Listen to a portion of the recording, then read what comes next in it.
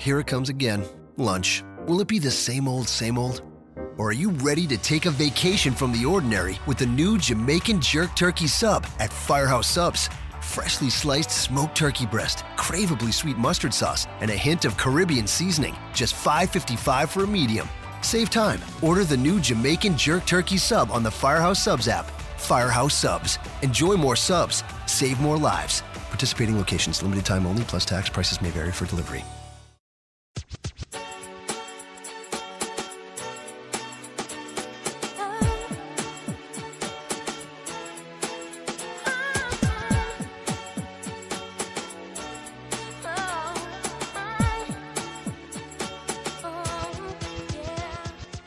This is Everything Elite, the world's best podcast devoted exclusively to all elite wrestling and the elite extended universe. I'm Aaron Bentley, one of your hosts. I am joined by my good friends. First, Mike Spears. What's up, Mike? Hey, y'all. It's your old pal, Mike Spears. I am right now kind of in this weird Neverworld because Ultimo Dragon have reappeared in Dragon Gate today. And that was wild and weird. And 2019 has just been a wild and weird year. So I'm still kind of like making sense of it now that we are in June. How are you doing, AB? I'm doing fine. I don't really have anything exciting to bring to this part of the show. So just had a very nondescript day. So let's talk to our third co-host, or our third host, however you want to say it. It's Nate, a.k.a. Epitasis. What's up, Nate? Hi, what's up, guys? I'm relatively fried from my day at work, but I got a new shipment of some just fantastic succulents. So I'm going to try and not kill these ones. Oh. But so I'm looking forward to hopefully getting some real succulent action popping off here. Is this an indoor gimmick or an outdoor gimmick? Indoor gimmick. Okay. I got a mix of some that require the bright direct sunlight that are right on the sill here, and then I got some indirect sunlights in the other room. Okay. I guess I would have assumed it would be hard for you to do outdoor anything in Chicago, Chicago area. Right, yeah, in terms of weather, I suppose. But yeah, who's trying to go outdoors anyway? Fuck that. Yeah, not me. I guess I could have said, we're talking about getting things. I did, in a moment of weakness at about 2 a.m., spend $50 on a Hana Kimura t-shirt that's going to arrive in about 3 weeks. That's pretty exciting. Now, did you have to do a shipping service for that? No. So Stardom has an international store. And what happens on that? Well, I've never ordered from them before, but they tell you that it's 21 days shipping. So it's just Sunny somewhere in Japan putting it in a box for you. Yes. Yeah. At least one of us is going to be getting our t-shirt from a TCS wrestler. Oh, yeah. Is that actually coming? I have no idea. So okay. just so that we're not leaving people out in the dark, I tried to get Konami's Triangle Lancer t-shirt. And I had to use a packing service. And the old company that she used to work for that used to take care of her merch mailed it to my packing company, and it never got delivered. So I'm out $30. So yeah. Well, this was this whole thing where these shirts had sold out really quickly when they first went up, the Hana shirts. And I don't know, I just saw it up and there was one available, and I just impulsively bought it. So there you go. It would have been more authentic if you just bought a Slipknot t-shirt. That's what I should have done. Is this the one where she's doing the Ahego face? Sure. Yeah, let's move on. Yep, sorry. Right past that. I'm not going to expose our poor AB to that sort of lewdness. Thank you. I'm not. I thought of I've seen this discussed in a group chat, and I thought about Googling it, and I just decided not to. So wise. I haven't done that. Okay. If that didn't tell you that you need to subscribe to this show, I don't know what will. Make sure you're subscribed so you can check in with us every week as soon as the show goes up, usually on Thursday nights. You can subscribe to the independent feed that you can find on the podcast app of your choice, or you can get us on the Voices of Wrestling podcasting network, along with all the other shows on the network. Make sure you're following us on Twitter. We're at Everything AEW. You can follow me at Aaron Like the Car. Nate is at Epitasis, and Mike is at Fuji Heya. That's 2 eyes, like Don Fuji. Thank you for getting the whole phrase right. I appreciate it. Got to. All right. We don't have 2.5 hours of content like we did last week, breaking down Double or Nothing, but we got some things to talk about. We have some literally hot off the presses, fresh notes on Double or Nothing pay-per-view numbers that we're going to break down. We're going to talk about the build toward Fyter Fest and the new Road to Fyter Fest series. Mike is going to tell us about OWE and visas. And of course, Nate's going to break down this week's Being the Elite. So let's jump right into it. First, I want to talk about what we know coming out of Double or Nothing. And in the Wrestling Observer newsletter that went up just a few minutes ago here on Thursday night, Dave Meltzer reported that Double or Nothing is estimated at somewhere between 98,500 and 113,000 buys worldwide. The best estimate has the U.S. pay-per-view buys at around 71,000, with almost an exact 50-50 split between television and BR Live. Very notable because the split is usually closer to about 85-15. So I want to start there before we get any further into some really wild math that Dave Meltzer brought us this week, but there is some interesting stuff in it. But let's start there. What do we think first, Nate, about the amount of buys? You think that's positive? A good place to build? Just how does it strike you? Yeah, the amount is better than expected, I think, at least on my part. Again, we sort of were throwing out numbers previously that were not based really in anything. But, you compare the total amount of buys to the WWE's buys currently, the WWE's buys prior to the network starting, and then other companies like TNA's buys or ECW's buys. And this compares favorably to all of those. I think the more interesting part, even if it's like sort of maybe specious, that Dave does is the math about shared audience between all those companies. But yeah, I think this has to be considered a success, especially when they haven't started TV yet. I'll say, just to take a big L for myself here, that I said privately that there was nothing they could do to get 100,000 buys on this show. I just didn't think that was possible. And clearly they did. So it shows what I know. But Mike, do you have any thoughts on the buyer numbers? Yeah, I think I'll take my L on guessing the worldwide buys as well. I didn't think that it would come close to this, which, hey, I'm wrong. I'm wrong a lot. Anyways, I think it's really interesting how strongly it was purchased outside the United States, in particular, talking about ITV4 and Fight internationally, just because of that's a strong percentage. So if we're guessing that there were at the high end about 113,000 and 71,000 came from the United States, that means that at least a third was outside of the United States. And if these are the ITV buys, as I'm trying to parse through Dave's numbers, that's a huge percentage of people that are willing to watch the show at midnight to 4 a.m. So I think that's very, very promising. And yeah, we'll get into like the weird comparative analysis that Dave does, but just overall from the stuff that we can make sense of, I think this is really promising. And Impact's greatest pay-per-view was the cage between Samoa Joe and Kurt Angle, and that was 63,000, I think, or it was in the 60,000. So that they're already doing incredibly well in that regard, especially considering the price point that we thought was going to be cost prohibitive. And that was when TNA had TV, so that's right. And good TV. Yeah, that's another big L for all of us, is the price point did not seem to matter. Yeah, well, that's what I was going to ask. Is that an L for us? Like, they did a ton of buys. Does that tell us that they wouldn't have done more buys at a lower price point, or just that there's a bigger audience than we thought? I think it's kind of hard to say, at least from a first-time purchase, because you do give up the people that like this 113,000 would have bought up to 50.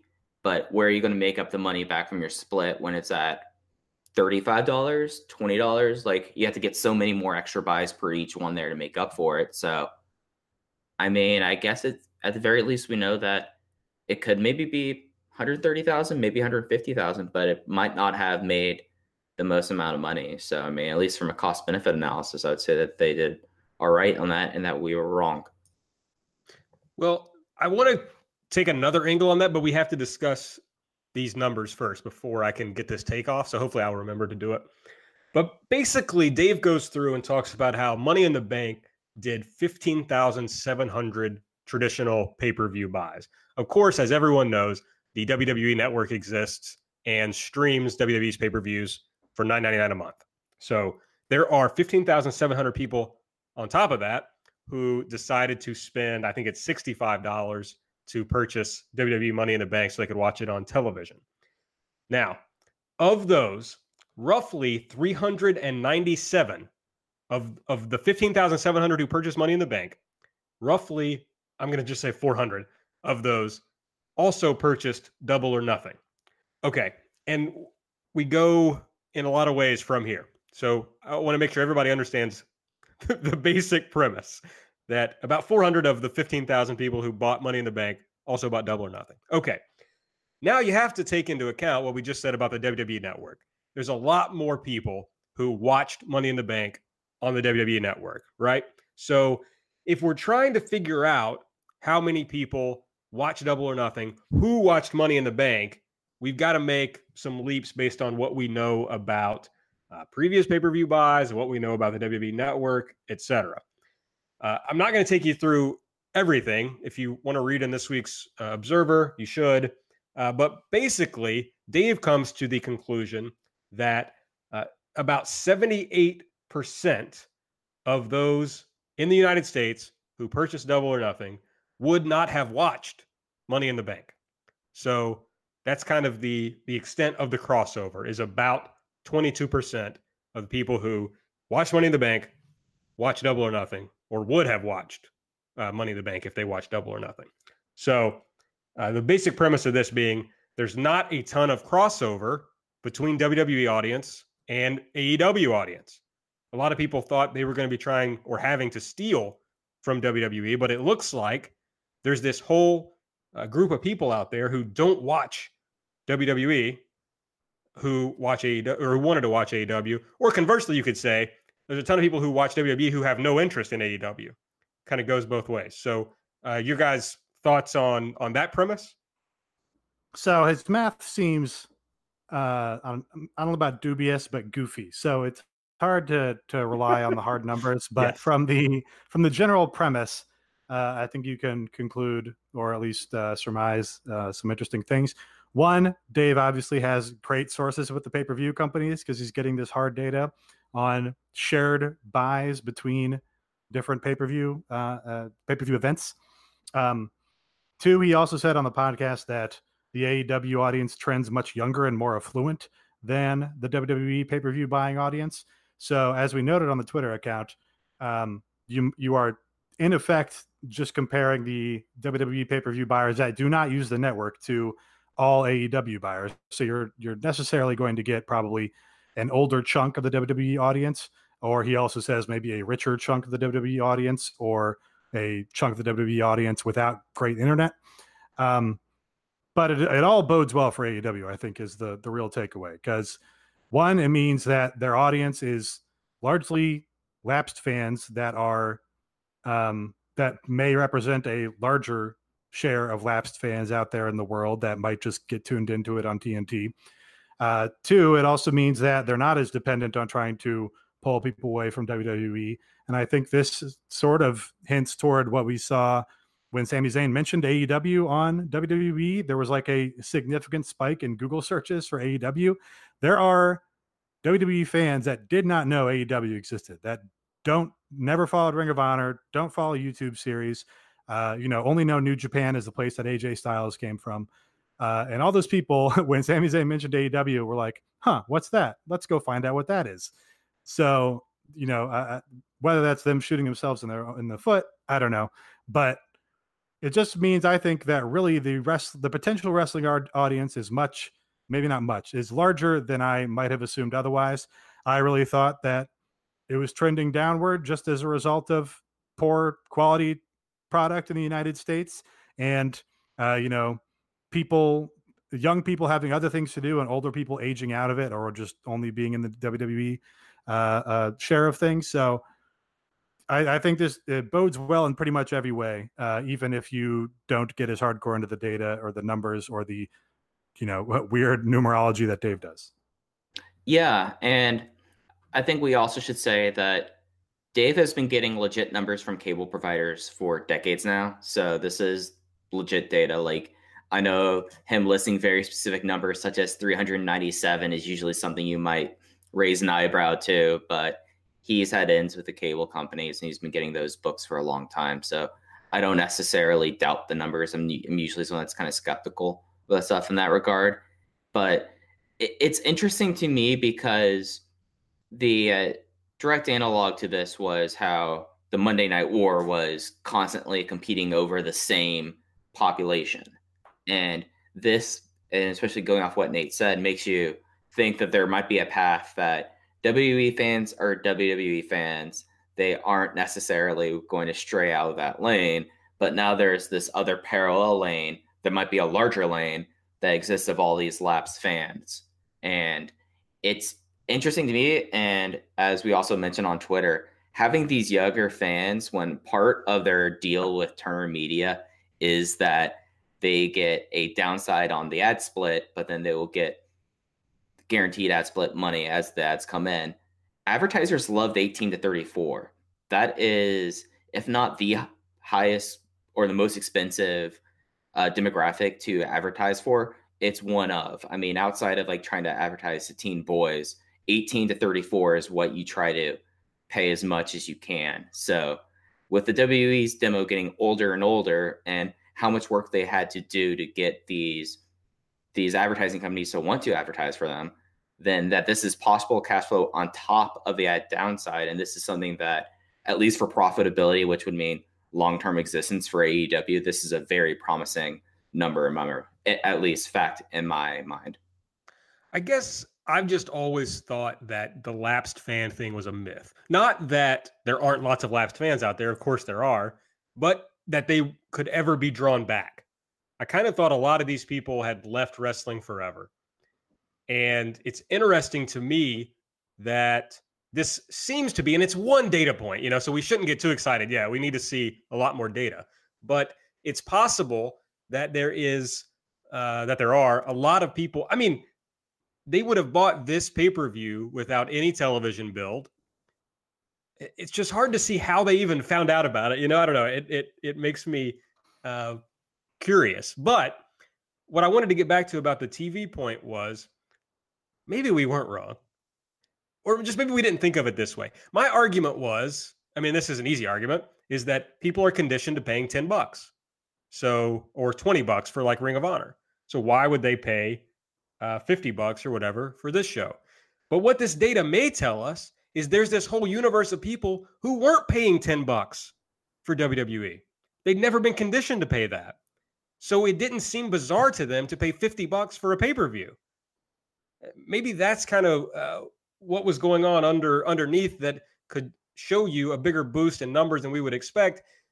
But that also tells us, or it could tell us, that with a lower price, I'm still not convinced you couldn't have brought in a lot more people because, lower price brings in more people. That's just Dave math, right? No, if you say that to Dave, he'll disagree with you 100%. Because whenever that comes up, he uses the example of the In Your House pay-per-views where they knocked up the price and started getting more buys after they increased the price.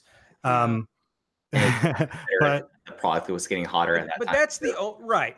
And if you ignore the context, that's the only convincing data point. But when people tell me like, hey, Mayweather Pacquiao, a ton of people bought that for $100. Yeah, it was hot as fuck. Like, of course people would pay whatever for that. This is a product that did not exist. His other thing he says all the time is if people want to watch it, they're going to pay for it regardless of the price. So I think really the raw number of viewers is what's most impressive here because 100,000 people at least wanted to watch this so badly that they were going to pay whatever price for it.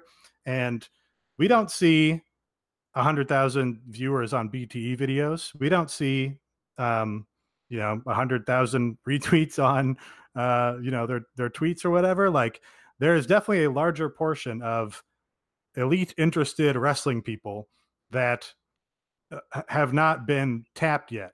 Maybe it's just because, AEW hasn't run events in their area yet, or maybe those are, that amorphous blob of Ring of Honor viewers that were watching on networks and weren't really counted well, but are now willing to follow the actual stars of that promotion into this new promotion. But again, it all just, there's no way to read it poorly. I think just the sheer mass of the number suggests there's a larger audience out there And hopefully that larger audience is indicative of a larger number of lapsed fans that watched on Turner back in the day, or, have dipped their toe into Impact or whatever point over the years, and just, don't fuck with the WWE at all because, they were up on the fact that it's bad. I have one weird rabbit trail that I would like to go down on for like a minute and go down on that rabbit trail. Yeah. So I'm looking at our tremendous show notes where we have all our topics here, and there's a fact that Double or Nothing did its best numbers in markets that you would expect where wrestling was strongest in the 80s, notably New York, Chicago, Baltimore, Atlanta, DC, but killed it in upstate New York. I don't know this, but maybe I don't know what their whole entire advertising thing was done outside of things that we've covered. There could have been a chance that they've done targeted local advertising as well. And that's something that WWE does not do very well. That's something that Ring of Honor has done terribly throughout the time. So seeing like that these numbers were very high in these areas that were former wrestling areas, and how much Tony Khan has talked about capturing lapsed fans, I would be very interested to hear if somehow that there was some sort of area advertising. And if you advertise in Atlanta, you could also get some overlap down into North Florida with Jacksonville. So you could be doing that as well, and that's going to be somewhat their home base. That's just me just going off on a wild goose chase of what could possibly be a justification for this as well. I just thought that was kind of interesting and popped in my head. Buddy, I just hope all these people find out about Everything Elite, the world's best podcast about AEW. Added that qualifier on there. I thought you were just going to leave it at best. I mean, it is the world's best podcast. I think that's fair. Okay. Couple more Double or Nothing notes, unless you all have anything else you want to say about pay-per-view numbers.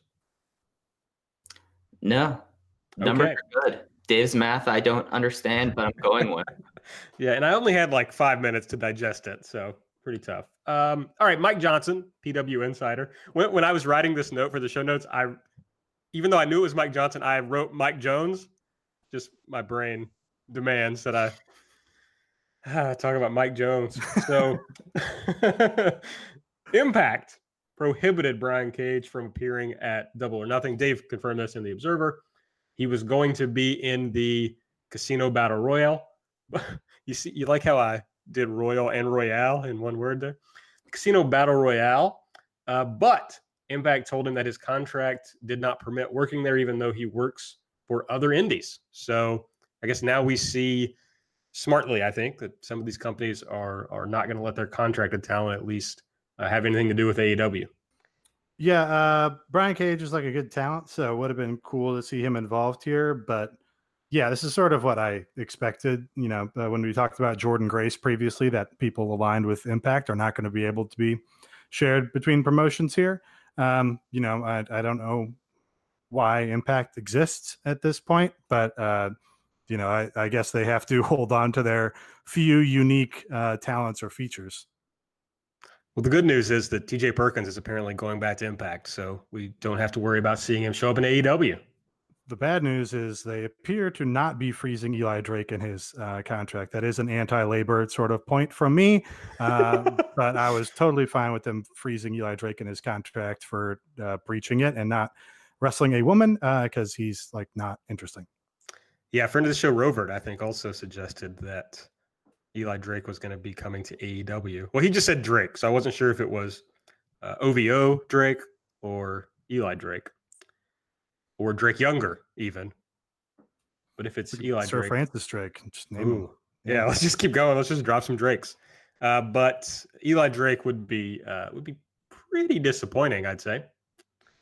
Of course, I mean, I'd a fine jobber maybe, but whatever. Yeah, of course, friend of the show, Rovert, did whiff on the Joshi match being canceled at Double or Nothing. So yeah, he doesn't like it when people have brought that up to him as well. Well, I guess we'll find out if he listens. I'll have a DM after this. Okay. The Road to Double or Nothing epilogue. I'm not going to break down this episode because it was literally just going back through the show, and there were some little comments here and there. The most fascinating part of it to me was that they panned the crowd and showed a woman in an Elite Rhapsody shirt. Did you all see this, or are you familiar with it? Yeah, I saw it. So it looks like, the Queen Bohemian Rhapsody thing with all the 4 guys like floating heads. Yeah. Except it's the Elite. Okay. Very weird and creepy. That's my take on it. Not my. I thought this episode was really pretty great. I especially liked the Awesome Kong promo in here. That was like a professional ass promo. Like you can see why she's like a successful actress in her free time now, I guess. But she like sold me on the whole promotion in her little promo there. The other part that jumped out at me was Kenny just obviously being very passionate about the Joshi there, and them presenting the Joshi entrance in like super slow-mo was like, oh yeah, like these would come across as stars in this moment right here. So those are the 2 parts of this that jumped out at me. Parts that jumped out at me, Sean Spears saying that he was having confidence problems coming into Double or Nothing. That was another thing where they succeeded in showing the human element here, and it's like, oh wow, I've never been so interested in Sean Spears, but they were like, hey, this guy is worried that nobody's gonna fucking care when he walks out on that ramp, and then you go, oh yeah, he's like a human being. That is kind of interesting. Yeah, that was good. I mean, the guy's married to Peyton Royce, right? Yeah, he's doing fine. He's doing fine, and he's probably made a decent amount of money wrestling. So, but I'm glad to hear that the fans responded to him and that this went well for him. I hope he's feeling better. I did love the Kenny part. I might be canceled for this, but I did love Mike Tyson laughing at Michael Nakazawa as promised. But I guess my favorite part was Big Dave popping up in the Los Ingobernables t-shirt for this video. Yeah, you have to expect that they're like, Dave, we need you in here. And he only has like 12 shirts we've ever seen him in. It was either this or his tie-dye hoodie. So he was wearing a t-shirt. I think he talked about it on The Observer and said something like he had recorded what he thought was a different documentary and they dropped his clip in here, which is kind of funny. I'm sure he has gotten a million tweets or whatever about people saying that he's on the AEW payroll now. But, you know, I think I'm surprised if he likes LIJ so much that he's not higher on Naito, because he always seems to, downgrade Naito a bit when he's talking about New Japan. Anyway.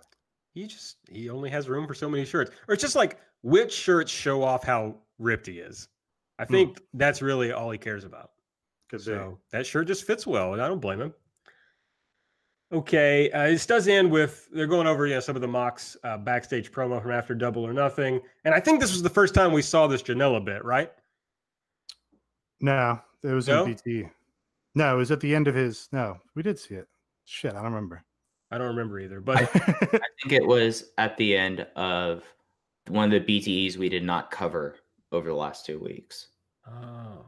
Well, anyway. Yeah, maybe the backstage at Double or Nothing one. Right, yeah. That's what I think this one's from. Okay, well then we don't have to go over it too much, but Janela shows up in his dressing room and there's a confrontation, or not a confrontation, but we just get a little tease of the build between Mox and Joey Janela. So we got that going for us. So that's Double or Nothing. I on that episode as well, I popped huge when they just transitioned it right into, oh, this is going to be an ongoing thing. Now it's Road to Fighter Fest. They did a tease for a match, and then they just seamlessly gave you the logo. That was like, oh, this is like a professional production here. I'm like, all right, these videos are like genuinely good pro wrestling builds, and they're going to keep doing these from big event to big event. Well, that's a good segue, Nate. And I hate when people say that on podcasts, so I wish I hadn't just now. But let's talk about YouTube content quickly. The Road Seems 2. Like that's all we do. Good point. The Road 2 videos are on the Nightmare Family podcast YouTube account, not podcast.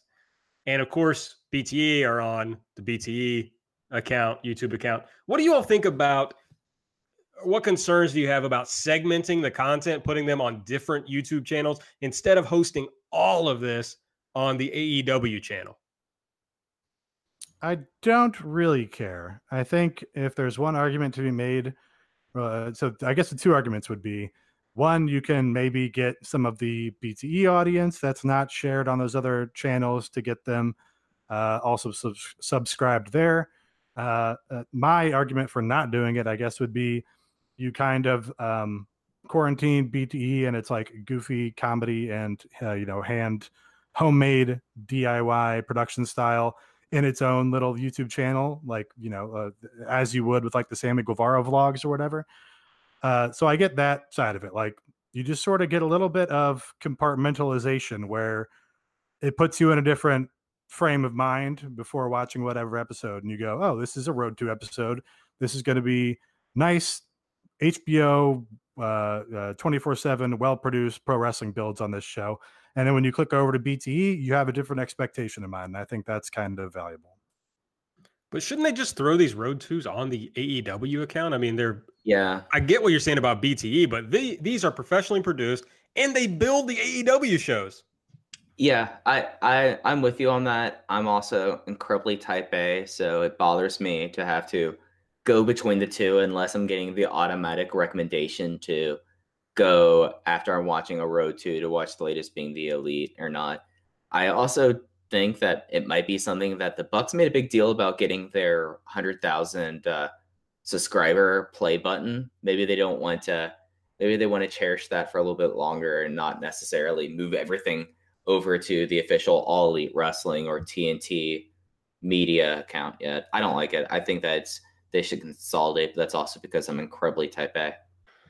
All right. Well, just wanted to get some takes on that. I saw a lot of talk about segmenting content this week. So, I thought we'd be remiss if we didn't.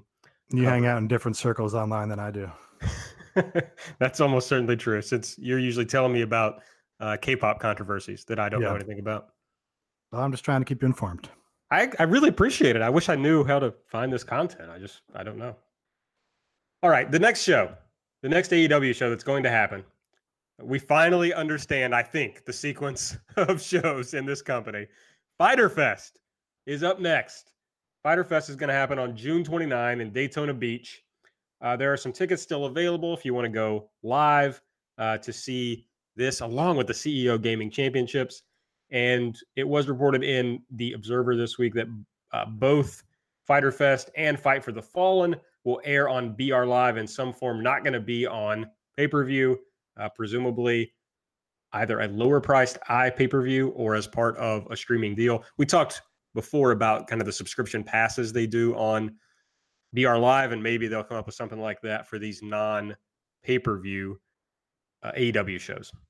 No, I think it'll be interesting because Fyter Fest, since it is a part of the CEO Gaming Championships and they have everything on Twitch already. And last year, the New Japan Cross CEO show was done on Twitch as well. I wouldn't be surprised if there's some agreement to do it that way, or if that they are just going to have it on the BR Live app. I'm interested to see how it comes off here, and also if it's part of the CEO Gaming Championships.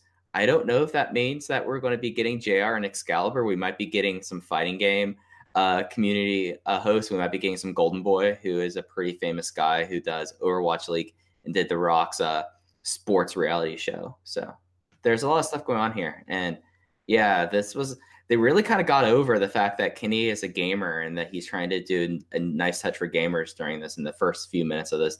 Or was I the only one that came away with like that? No, for sure. For sure. I really hope that they make JR do this show because I want JR to be forced to go to a gaming championship. Okay, I just love that idea.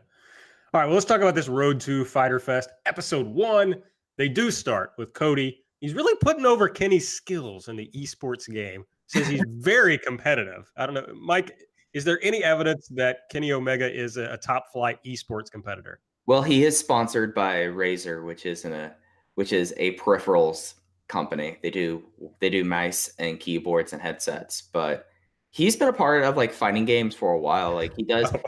When you said peripheral company, I thought you meant like they're on the periphery. No, like Razer's a legit company. Okay. Like they are like it's a key money thing. Like if you've noticed, I've got a Razer keyboard and mouse right here. They're very obnoxiously styled. Yeah, pretty nice to use. A lot of bright neon, a lot, and they're pretty loud. But yeah, he's a part of the fighting game community, which is part of the greater esports community. He did do a bunch of coverage for ESPN after, in like the time before or the time between New Japan and All Elite Wrestling, where they had some tournaments in Japan. There was a big one that he did like commentary for, and he famously did like an intro video for Cody in Street Fighter. Not Cody Rhodes, a character Cody, but he's like middle range player. Like he's never cashed, but I mean he has cred in the fighting game community though. There was a Xavier Woods cameo in here, which is kind of funny. I missed that completely. Well, they showed some of the footage from when the Elite played the New Day in Street Fighter, and had Xavier Woods there fully on camera for a brief second, which is just, I guess you kind of like to see it. It's kind of a little spice thrown into the wrestling war here. I have no idea if he's any good at video games. He likes Earthbound, which is like a formative game for me. So in that sense, he's good. What I really liked here about this Cody promo is that he said, this is a great experience for us, or a great opportunity for us, because there's not a lot of crossover between gaming fans and wrestling fans. And then by the end of the promo, he says, but there could be a lot of crossover between gaming fans and wrestling fans. So he really wasn't sure what road he wanted to go down. I like that. But then he also kind of he basically calls wrestling a fighting game, which, it is. Yeah. But I thought that was funny. The next segment is a Mox promo. And I'm assuming this is the first time we saw this video. I'm going to stick by it, whether it's true or not. And he's working to set up the match with Joey Janela that's going to be at Fyter Fest. He talks about how Joey Janela has said he wants to die in a wrestling ring, and Mox is like, yeah, I get that. I can see that. Relatable. This is another good Mox promo. A couple of lines that I wanted to highlight. He says, this is going to be like Amazon Prime for head trauma. Yeah, that went over huge with everybody that saw this. Yeah. Okay, great. Great line. Yes, and he closed with a warning to Joey to choose your words carefully.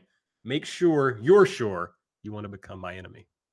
Good stuff from Mox. Second best English language promo in the business, do we think? You're putting who first? Juice. I figured that's what you were going to say. Mox is better than Juice. No. That's my take. I didn't really love the New Japan post-match promo, to be honest. It's so genuine. You can't help but love it. Again, that's all I look for really, is people appearing genuine in wrestling. Sure. Moxley, it's fantastic that basically he did all these interviews talking about the broken WWE system, and then compared that to AEW, where he just does what he wants. He's basically making his own feuds or angles out of this shit. He talked about how immediately after the run in a Double or Nothing, they went and did 3 segments, which we've now seen all of them. And he was like, oh, we did 3 things in 10 minutes that were better than anything I've done in WWE in 10 years or whatever. And yeah, we just see that as actually true. Like, oh, he was at home working out in a punching bag, shot himself a little promo by putting the phone up. Put your phone in landscape, please. Yes. And yeah, it's another money promo. It's like, oh yeah, no, he's absolutely right. And this whole, creative run by the wrestlers, like, actually seems viable now that we're seeing it in effect. And he showed up in New Japan and had the best match he's had probably since the Shield broke up. Yeah, and he cut a better promo than Juice afterwards, because Juice defends a company when everyone should know that the company does not look out for the rights of the worker. So Juice not as good as Moxley. I also like that Moxley. Boring. No, I hate that take. As one of the Young Bucks once said on Twitter, don't be a mark for Don't be a mark for the company you work for. Only be a mark for yourself. Yeah. But Moxley did the same thing in his post Double or Nothing promo where he talked about people in AEW's way. So he did. You're right. Fake. I'm standing by it. I also stand by the fact that Moxley looked like that he should be a member of Great Bash Heel in 2008. He should, with like the tights with the barbed wire around it, he should have been Togi Makabe's tag team partner in like 2008 World Tag League, and I think it's tremendous. I never got, like, at the height of the Shield thing, when all the women or all the people who were attracted to men were like gaga over Dean Ambrose. I never really got it. But when he came out for this match at New Japan, I was like, oh, this guy's hot. I get it. Yeah, Mr. Haku on Twitter, Haku-san, he's like the DDT English language liaison, had some great tweets about, oh, yeah, no, somebody told him to get over in Japan. You throw middle fingers, you show off your thighs, and you bow to the crowd, and he did all of those. He's going to be a great success, which I really enjoyed. I liked the pants he had on at Double or Nothing, though. I'm like I like gear a lot. His pants were pretty cool. So I hope we get distinct looks for him in each promotion here. We're going to find out at Fyter Fest, one, if he is wearing the trunks or if he's going pants and vest, because it's probably going to be like some variation of a death match or a hardcore match, I guess, with Joey Janela. And we're also going to find out if AEW acknowledges that he's the current IWGP US champion, because he did win the belt, and those companies are not on a working agreement right now.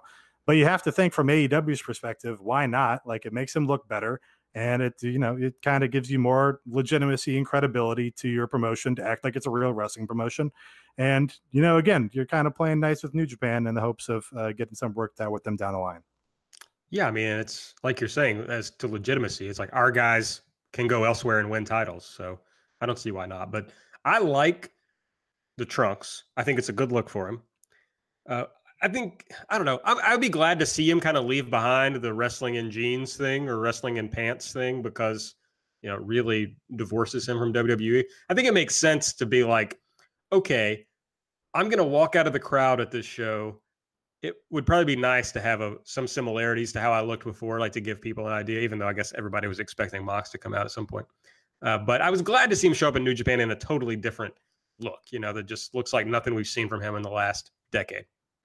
All right, the next segment in the Road to Fyter Fest, Cody watching a Darby video. This is a classic Road to segment where Cody sits at the conference table, watches some video, QT eats an apple, and we get some banter.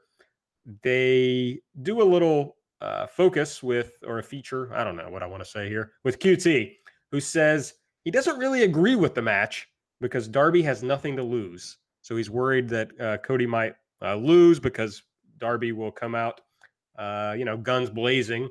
And he doesn't want Cody to go in to fight for the Fallen in his tag match with his brother against the Young Bucks, coming off a loss to someone making their AEW debut. Thought that was a funny line because, basically everyone is making their AEW debuts over these couple of shows. But I get it. And we get the same little interview with Cody and his comment on the Throne controversy. And he says that what it actually meant was that he was going to be a wrestler first, not an executive. And this match with Darby is further part of that. So that is also what he told John Moxley, according to Moxley's Las Vegas radio interview, that it was right. a comment on not being an executive, but being a wrestler instead. I think that's probably bullshit, but it kind of works both ways. So you may as well, roll with it, I guess. It's kind of, it's kind of like a cheeky thing to deny the obvious truth is not the truth.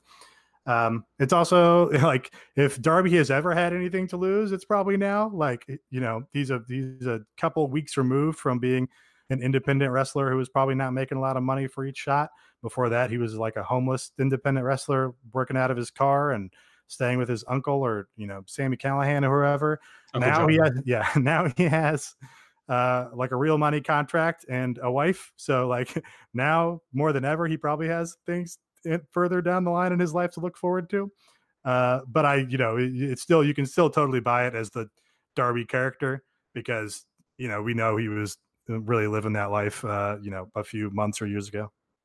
The other thing that came out of this little segment was on the whiteboard in the back, was they like to give us little clues on the whiteboard. And we see Wardlow vignette, which apparently refers to a wrestler from Cleveland, Michael Wardlow, 6'2", 250. And he has worked AIW, Warrior Wrestling, House of Hardcore. I've never seen him.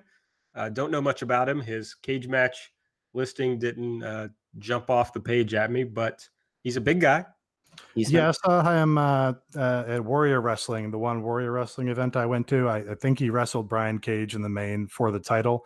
I think the best thing I can say about him from that is he looks like a major league wrestler. He's got good gear. He's got, size that he's comparable to Brian Cage in the ring there. He seems like a real athlete. So that's all, stuff to his credit. As for the actual match, it was sort of like the crowd was all people who came to see, Austin Aries or Eddie Edwards or the Lucha Brothers or whatever other luchador they had on that show. So they didn't know him, and it was kind of like, oh, you're putting like the unknown indie guy in the title match with Brian Cage. It kind of didn't work because of that expectation. But I totally believe that if he's got any in-ring talent at all, that they can, get him over on BTE or on these Road 2 shows, and he can be a totally valid addition to the roster. I got to say, coming out of coming out of Double or Nothing. I'm going to give these guys the benefit of the doubt for now. And let's see where it goes. If they think they can do something with this guy, then I'm going to go along for the ride. He's a member of the Dreamverse, so I trust it. Ooh, yeah, sure. I also just took a look while y'all were talking about Darby. There are very few tickets left for Fyter Fest. It is that basically nothing on the floor area. There's 15 tickets and they're all there, very expensive resale. And then you're getting up into the corners of the building. So at least I know there are some areas that they have not put tickets up for, but so far there are very few tickets remaining for Fyter Fest. And I wouldn't be surprised to see if it's sold out by the time that it comes up on the 29th. All right. And just to keep everybody abreast of the upcoming schedule. So there's going to be Fyter Fest June 29. Then we have Fight for the Fallen on July 13 in Jacksonville. You can still get tickets for that. The card that we know so far is going to be Brandy Rhodes versus Ali, Kenny Omega versus Shima, and Cody and Dustin Rhodes versus the Young Bucks. Then on August 31, we'll have All Out. That'll be the next big pay-per-view at the Sears Center in Chicago, the same site as All In. Tickets go on sale June 14. So that means our next episode should be the day before that. So hopefully we'll be able to talk about that a little bit. And the only match I believe that we know so far is we got Hangman Page versus Chris Jericho for the inaugural AEW Championship. All right. Do we think the Fyter Fest is just the 4 announced matches at this point? It was kind of an abbreviated show last year, so I think that they're going to flesh that out with some undercard. I would expect a few more matches. Okay, it'd be weird to just do 4 matches, I think, and they've got a big roster, so I'm kind of expecting it to be a shorter abbreviated show. I guess we'll see if it's if they're going BR Live $30, $35 or something. I think people are going to want to see more than 4 matches. Yeah, I guess, anywhere between 6-7 matches would be reasonable and still pretty short. I mean, I don't expect like Nakazawa and Jabali to go on for 45 minutes. That might be the semi-main at this point with all that build. I mean, that's fair. That's fair. I just don't know how long they can go. Okay, we got just some various things to talk about. OWE. And the visa issue. Mike, of course, if you're a new listener, we had a big uptick in listeners for the Double or Nothing review. So hopefully you guys came back for more. If you don't know, Mike is our OWE expert. So Mike, tell us, there's a new report on the OWE visa situation. Tell me what we know. Yeah, this was something that was kind of in the woodwork for the weeks leading up to to Double or Nothing, especially with the 6-man tag that SCU ended up going against Strong Hearts. Originally, that was supposed to be SCU versus Shima and 2 of his Chinese students. But as it's come out, and it's kind of been this big story of 2019 in wrestling, there was a huge visa issue. And the South China Morning Post, as reported by Nicholas Atkin, had interviews with the vice president of OWE, Michael Nee, and basically the whole thing was that they had all their paperwork in, and there were some links to stuff that like we've seen, like the paperwork, and some of it involves the invitation letters from AEW to OWE because it's showing that yes, this company will be responsible for you while you're in the country. And the idea was that there was going to be 4 Chinese wrestlers that were invited to Double or Nothing. The only one that I know of, because I saw the letter of, was Mr. T Cool, and that could have just been just a blanket letter they'd given out to everyone there. But there are 4 wrestlers that were going to be on the show. I assume that probably meant that Shima's 2 partners in the 6-man tag, and then probably 2 more in the Casino Battle Royale. And probably in that case, T-Hawk and El Lindaman would have been in that. Or there was the talk of that scramble match that might have had Hijo del Vikingo in it as well. So it was an article mainly with Michael Nee talking about how they've just had issues. They went through all the paperwork twice for the visas, and there's some cool photos there of SCU and other members of OWE with AEW in Shanghai. And just kind of like the overall idea is that they've been, because of this, and that they have been doing just overall general expansion into North America, that they've finalized a deal with Smash Wrestling in Toronto for, I believe it's 2 shows in August. Like they're doing a huge kind of wrestling weekend in August in Toronto. and that they are hoping to get stuff kind of figured out by the time that they're having All Out at the end of August. So it just kind of was confirmation, and more of a public confirmation of what we knew and what we were suspecting over the last few weeks, when we weren't getting the exact names of, okay, who are the Chinese students that are going to come with CIMA to Double or Nothing. All right. That's our OWE report. I hope that they get it worked out, and the great folks, the friends of the show and the U.S. government, get this worked out and let them come over. All right. I guess we already talked some about Jon Moxley and his actually wrestling, but he did some more stuff this week. He, of course, wrestled for New Japan Pro Wrestling at the Best of Super Junior Finals, and he defeated Juice Robinson for the IWGP U.S. Heavyweight Champion. They announced that he's going to wrestle Shota Umino at Dominion on June 9, I believe. So right back into it. He also gave a lot more interviews since the Talk is Jericho interview. And I guess the most interesting thing, at least to me, and I know Nate pointed this out on the Everything Elite podcast Twitter account, could not come up with that Dusty Rhodes actually conceived of the Viper Room vignettes. Yeah, Moxley talked about this, and he said Dusty would actually always call it the Viper Club, even though it's the Viper Room. But yeah, just like, almost poetic or something, that Dusty, this, legend of the territories who was famously mistreated by the WWE and always the butt of Vince McMahon's jokes, had his son be like the scion or the figurehead of this new promotion that's challenging Vince. And this first guy they bring in is, one of Dusty Rhodes' acolytes from both his days watching wrestling and from being in FCW or NXT. So that was just a cool note. I know, Nate, that you're very excited about Mox right now, but did you get all that in on our interview talk earlier? Let's see. What else to say about Jon Moxley? Yeah, he's so I guess I would add that I was totally out on Jon Moxley, over the last few years.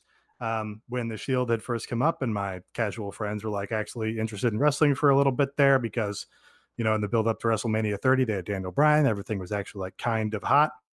As soon as that ended and Jon Moxley was reduced to like the singles wrestler, who was, most known for his endurance on the road, more so than his matches or how they presented him or anything, I was just like totally out on him. I was like, okay, this guy can't have an interesting match. The character is a total goofball. I have no interest in ever seeing this guy again.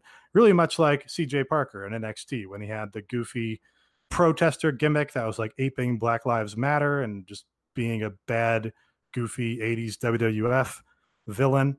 And it's just remarkable how you leave that system and you're able to ply your trade the way that you want to quote Moxley. And it's like, oh yeah, these guys were great professional wrestlers that just got sucked into this system that turns you into just a little pawn of Vince McMahon's to act out his weird bodily function humor, and then, take 1,600 bumps in 300 days or whatever. So yeah, it's fucking great that good wrestlers don't have to be exclusive there anymore. Yeah. How many examples do we have now of guys that Vince just pigeonholed as something that they weren't? I mean, just in this promotion, look at Cody, someone who was pigeonholed as being one thing, and it turns out that he's got a lot more to offer. Obviously, Mox is one who had a lot more to offer than he was allowed to show in WWE. Juice is a great example. This isn't that Vince had him pigeonholed, but it's interesting to see, Chris Jericho talk about that he is this one thing in WWE, and it took getting out of there to realize other stuff that he could do, different things that he could bring to wrestling, even after wrestling for, almost 30 years or whatever. So just what a toxic place. It's very exciting to see people being able to, as Mox said, play their music their way. Yeah. And like another example was Pac originally was supposed to be a Mighty Mouse cartoon character. Like, it's like hearing these interviews, and it's the exact like 180 of like CM Punk, whose love of wrestling was killed by this. We have Jon Moxley, who's like, no, I just apparently, like when he was injured at home, he watched a whole lot of Big Japan and just other wrestling, and he reinvigorated him, and it's great. So I really just love thinking about how, like, when you would go on RooTube to watch Big Japan, and it's like 95 people watch this Big Japan main event, and I just know that it was me and John Moxley. So, very exciting. I really like the idea that maybe he was having an internet outage, and it might have been that he was at home with like his injury, him like texting Renee going, Renee, I'm trying to watch this Yuji Hino match. What's going on with the internet here? I try to restart it. I have to watch this. Ask Cesaro if he has another copy of this Yuji Hino match. I don't know why I think he would be a big Yuji Hino fan. I just think that would be a funny person to him to text his wife about, because he didn't have internet issues while he was injured at home. He definitely doesn't understand like technology. Yeah, Renee's definitely the tech head in the household. That's without a doubt. It just, and there's also a funny bit on the Wade Keller interview where they talk about watching the Kenny Omega documentary. And it's like, oh yeah, we watched it. And it's like, oh yeah, he's talking about, WWE 3-hour-a-week talent, Renee Young, watching this other professional wrestling stuff, which is kind of novel and fun. But yeah, it's like philosophically, wrestling is best when it's a fight promotion marketing business where you do best by accenting the strengths of the performers and what they uniquely bring to the table, and the unique parts of the audience that want to see them, and you highlight their strengths, and that's what AEW hopefully will do. Whereas the WWE system is basically all these people are cogs in a machine to fit into Vince McMahon's demented vision. They did a match of the year contender between Cody Rhodes and a 50-year-old Dustin Rhodes. Pretty impressive. IMO. Oh, other news. Hangman Page got a new dog, folks. Looks to be a Labradoodle. This is him, I think, taking a page from Tanahashi's playbook, because the dog looks like Tanahashi's almost. That's true. And now he can just post, hunk selfies with his dog, and he's going to be the biggest star in the company. That's real true. Ace power move. Yes. Ace Man Page. That doesn't work. I'm sorry. I will. I am sad we'll never see the Tanahashi taking Adam Page under his wing storyline that they were teasing when he was in the G1 last year. That would have been a nice thing. So hopefully at some point they can, bring that back together. On the topic of the G1, it does seem like John Moxley, the evidence is mounting that he's slated for the G1, which again is just like, you just have to appreciate the total, I don't know, balls on that guy to like quit the WWE and go like, fuck this. I'm doing the goddamn G1. I'm not doing signings and conventions and, a handful of wrestling dates like Ryback or whatever. Like, I'm doing the G1. I'm doing it immediately. My theory is that he's going to be exclusive when TV starts. And so it's just kind of like, maybe this is his only chance to do the G1. So he's taking it, which rules. Could be the case. On that note, it does seem Luchasaurus did say that he is doing indie dates until TV starts. So it does seem like our, I guess, hopes about independent contracting and guys being able to, stay and freelance a little bit, even while under AEW contract, may not be fulfilled, which would be too bad, because we'd hate to see another, distinction where these people are being treated as independent contractors when they really are vital to the company and should be considered employees. There have also, people that have talked to some of these talents have also said things like, oh, we're still going to be able to work friendly indies or, negotiate internationally or do friendly indies when things are slow, which you imagine is places like New, where we're seeing a lot of these talents come from, or a PWG or something like that. But, you don't want it to be, you're free to do these things at the whims of your employer. You would like that to be hard coded, so you have the right to do these things and your employer can't say shit. And trust that we will bury their asses if it turns out that they are basically employing these people but not providing them the benefits of employment, like, workers' compensation, health insurance, all those good things. So we will take them to task if that's the case.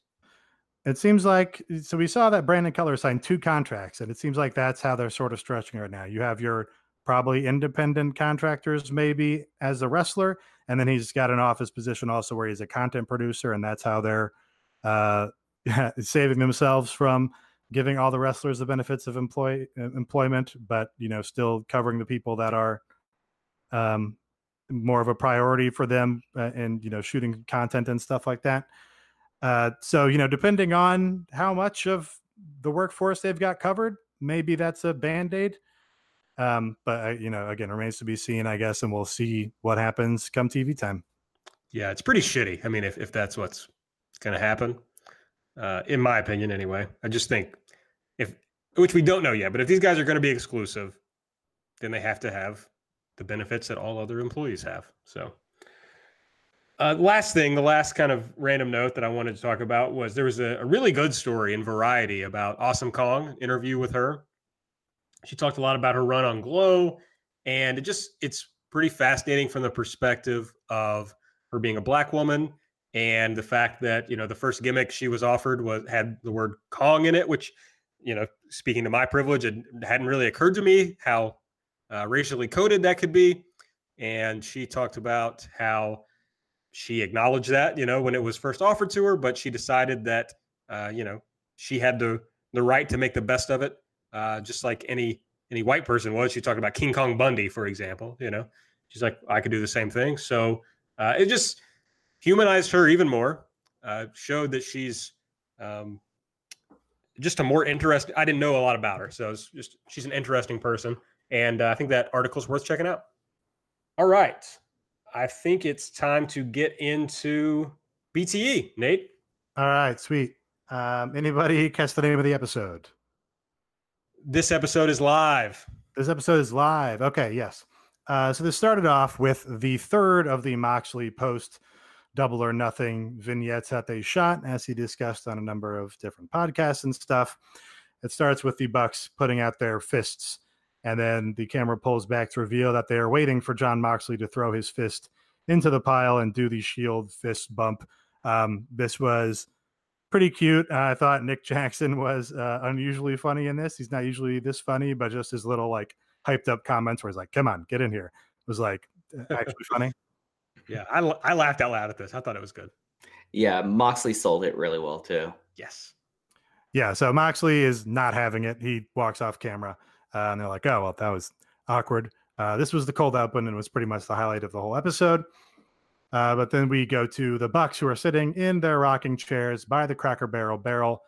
I thought this was at a Cracker Barrel, as they used to film a lot of Being Elite segments outside of Cracker Barrel. But no, they've just set up a miniature Cracker Barrel sitting area outside their home. I'm pretty sure is the case. So that's something. Chairs threw me off for a second too. Yeah, I wonder if those are authentic Cracker Barrel rocking chairs. So Mrs. Matt enters. It didn't look like it. As someone who frequents the Cracker Barrel, they didn't look like it to me. Good to know. About you mostly. All right. So Mrs. Love Matt the French toast. Thanks. She confronts the Young Bucks and are like, oh, you guys were buddying up to Moxley, even though he had just, beat the shit out of and thrown Kenny Omega off the poker chips. So they're like, they try to deny it for a little bit. And they're like, oh, well, we can't cut the cold open because this episode is already live. And they point at the camera. So a little fourth wall breaking to suggest that it's live or something. I think this is the sort of thing I appreciate, because you're like, oh yeah, why would they be trying to buddy up to and do the Shield thing with Jon Moxley when he just attacked their friend? And they make the little half effort toward retconning that, which you would not see in the other company. Dave Meltzer had just a fit of a time trying to make sense of this. He was, sometimes you get the perception that everything he thinks is based on whatever mood he happened to be in. And on this one, he was just super confused and thought this was all a mess. It was pretty clear, regardless of how funny you might think it was. All right, we've got Leva Bates, the librarian, and Peter Avalon, the librarian, passing each other in the MGM somewhere backstage. They basically do that old Marx Brothers bit where they do the actions and the other person does the mirror of the actions, because the gimmick, of course, is that they share the same gimmick. They shush each other. Pretty down on the librarian story at this point. Kind of wild that Leva Bates has it seems to have a big contract in a major league wrestling company. This was a dud. Yeah, Okada dud. All right, where do we think this? Really, I know the kayfabe story is Tony Khan wanted a librarian. Where did this idea come from? It's such a misfire that it's just hard to understand how they would have come up with this really terrible idea and then stuck with it. I thought the initial premise was pretty funny, but I don't know where it could go because I don't think they're doing intergender in this company, so they're not going to be a tag team of librarians. Probably that would be a surprise. I don't know. Time to drop it. Just ignore it. Pretend it never happened. Yeah, give it a write off. Have one of them discover that they hate books or something. it was a cute thing when they were trying to do stuff for like engagement and like fan engagement, but since then, just I don't know. Yeah, make one of them allergic. I don't care. It's just not funny and not good.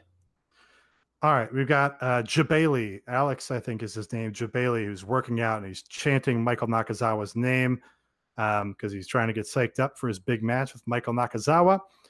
He's cheating on all of his workout moves. He's like standing while he's doing pull-ups, and then he's doing push-ups while he's got his knees down. He's lifting light weights, and then we pull back and see that Matt Jackson is also there working out, lifting heavier weights, and he is also getting into this this chant of Michael Nakazawa because they have this ongoing obsession. I love that this is just in like a regular ass gym, and there's like this woman behind them who seems to be kind of looking on like, what the fuck is going on here? Yeah, they have no idea. This is a huge feud for a giant wrestling company. That's right. All right, and then we've got Luchasaurus and Jungle Boy. This appears to be an ongoing duo now. They've tweeted about it also that Jungle Boy is going to ride around on Luchasaurus's shoulders. They're doing like historical facts, and Luchasaurus asks, when did the United States declare its independence? And he does a swerve and says, oh, it's actually when Lex Luger slammed Yokozuna. Rick Knox was like, no, it's not right. But Luchasaurus was like, no, I have a master's degree. I didn't like this either. This was nothing to me. I don't really. Okay, he's like, he has a weird dinosaur gimmick, but he's actually smart. Okay. I just love the tag team. I think it's a great tag team of Luchasaur, of a giant luchador dinosaur, and then a kid who thinks that he is from the jungle when his dad was Luke Perry. I think this tag team rules. I think people that think it's bad are dumb because this is a fun lower card tag team, and you're going to need to have someone lose matches. Why not have it be Luke Perry's son before you build him up as like a big star? I just think Luchasaurus should have never talked. Yeah, I'm not opposed to that. I do like Jungle Boy just having a really broad, old school character, even though everybody knows who he is. That to me is very appealing for whatever reason. Like he just has kind of an old school sensibility. But yeah, the smart dinosaur thing is stupid to me. Okay. Scorpio Sky is doing the BT mailbag, and he wants to know who came up with the idea, the name SCU. He reveals that it was Nick Jackson, but Christopher Daniels hated the idea of using SCU because SCU is a popular website for the Southern California wrestling scene, but they ended up getting permission to use the name, and now it, of course, got them super over.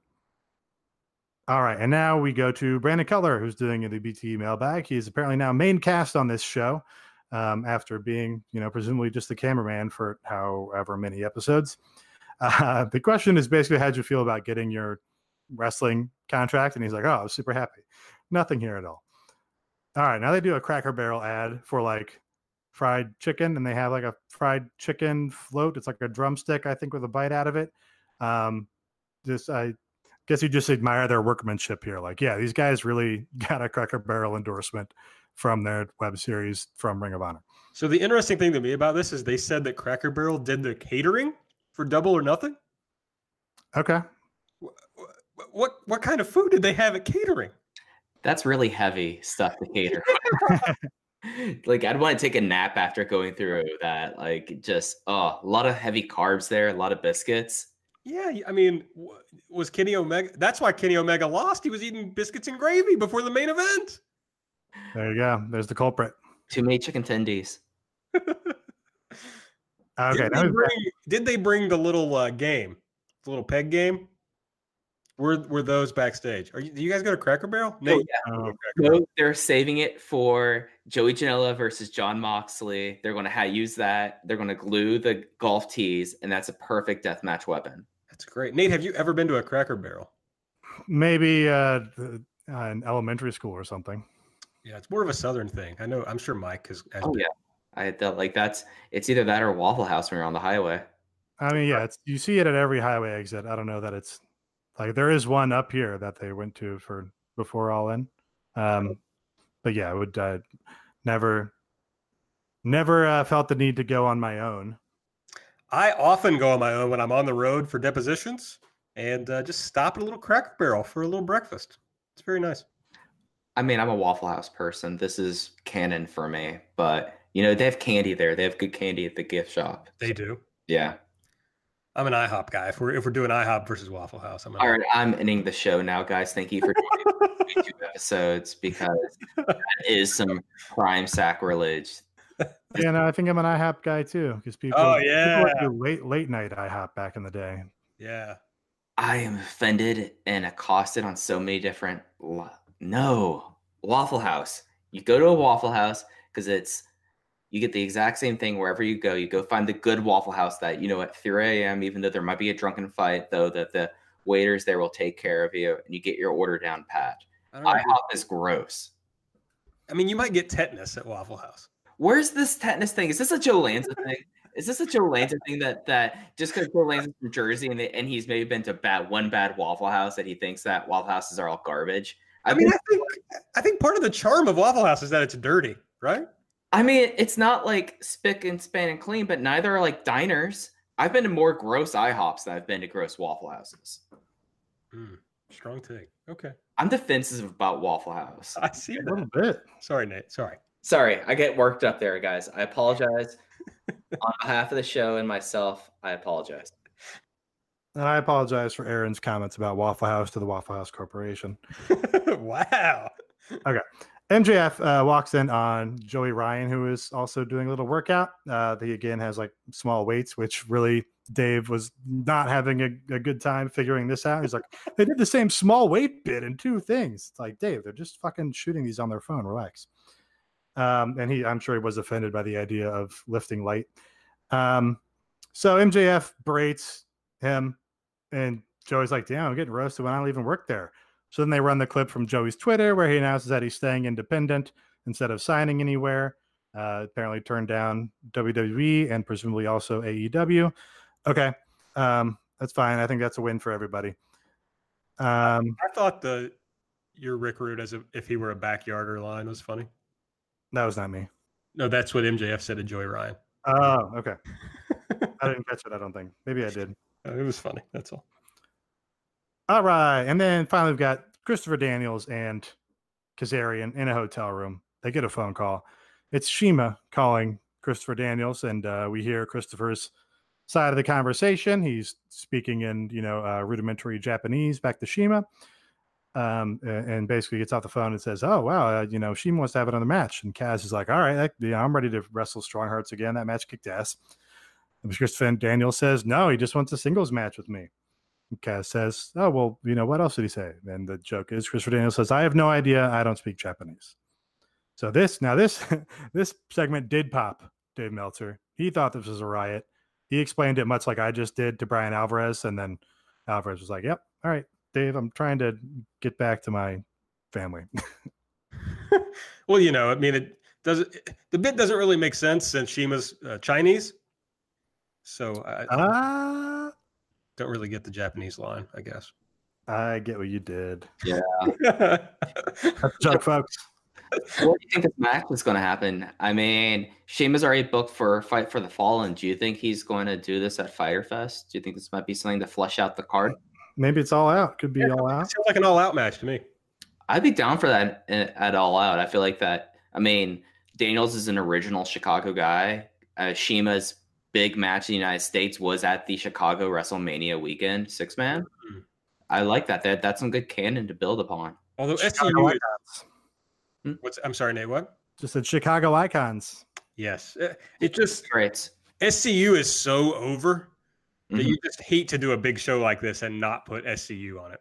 Yeah, no, that's fair. I mean, especially if we think that Fyter Fest is getting close to like 4 to 6 matches that might do it. I mean, this is a match that you have in your holster. Use it in Chicago, where you have 2 big Chicago icons, Shima and the Fallen Angel, Christopher Daniels. The Flower of Evil versus the Fallen Angel. There we go.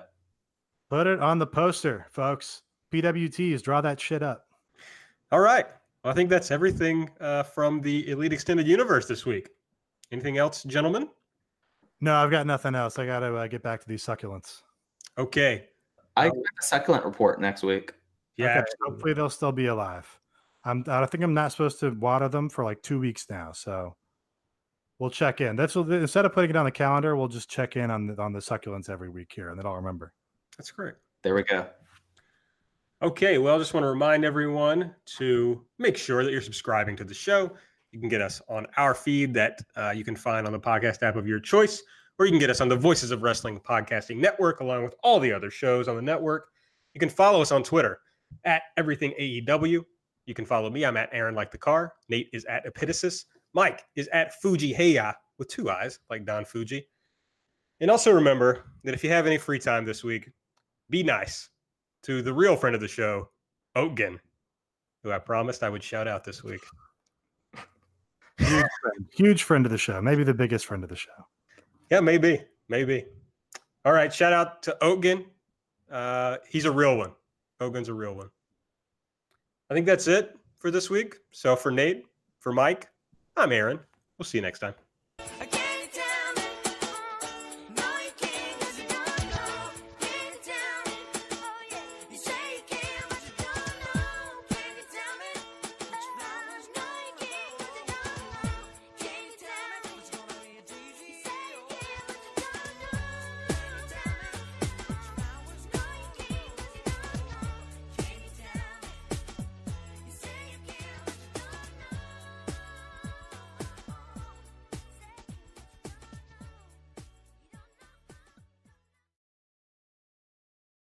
Here it comes again. Lunch. Will it be the same old, same old? Or are you ready to take a vacation from the ordinary with the new Jamaican Jerk Turkey Sub at Firehouse Subs? Freshly sliced smoked turkey breast, craveably sweet mustard sauce, and a hint of Caribbean seasoning. Just $5.55 for a medium. Save time. Order the new Jamaican Jerk Turkey Sub on the Firehouse Subs app. Firehouse Subs. Enjoy more subs. Save more lives. Participating locations. Limited time only, plus tax. Prices may vary for delivery. You should be saving for the future, but savings accounts suck, and investing can be scary. We combine the ease of savings with the real returns of investing. We call it Save Vesting, and it's only available in our new app, Stairs. Stairs offers 4 to 6% returns, no fees, and you can withdraw anytime. Do your future a favor. Visit stairsapp.com today.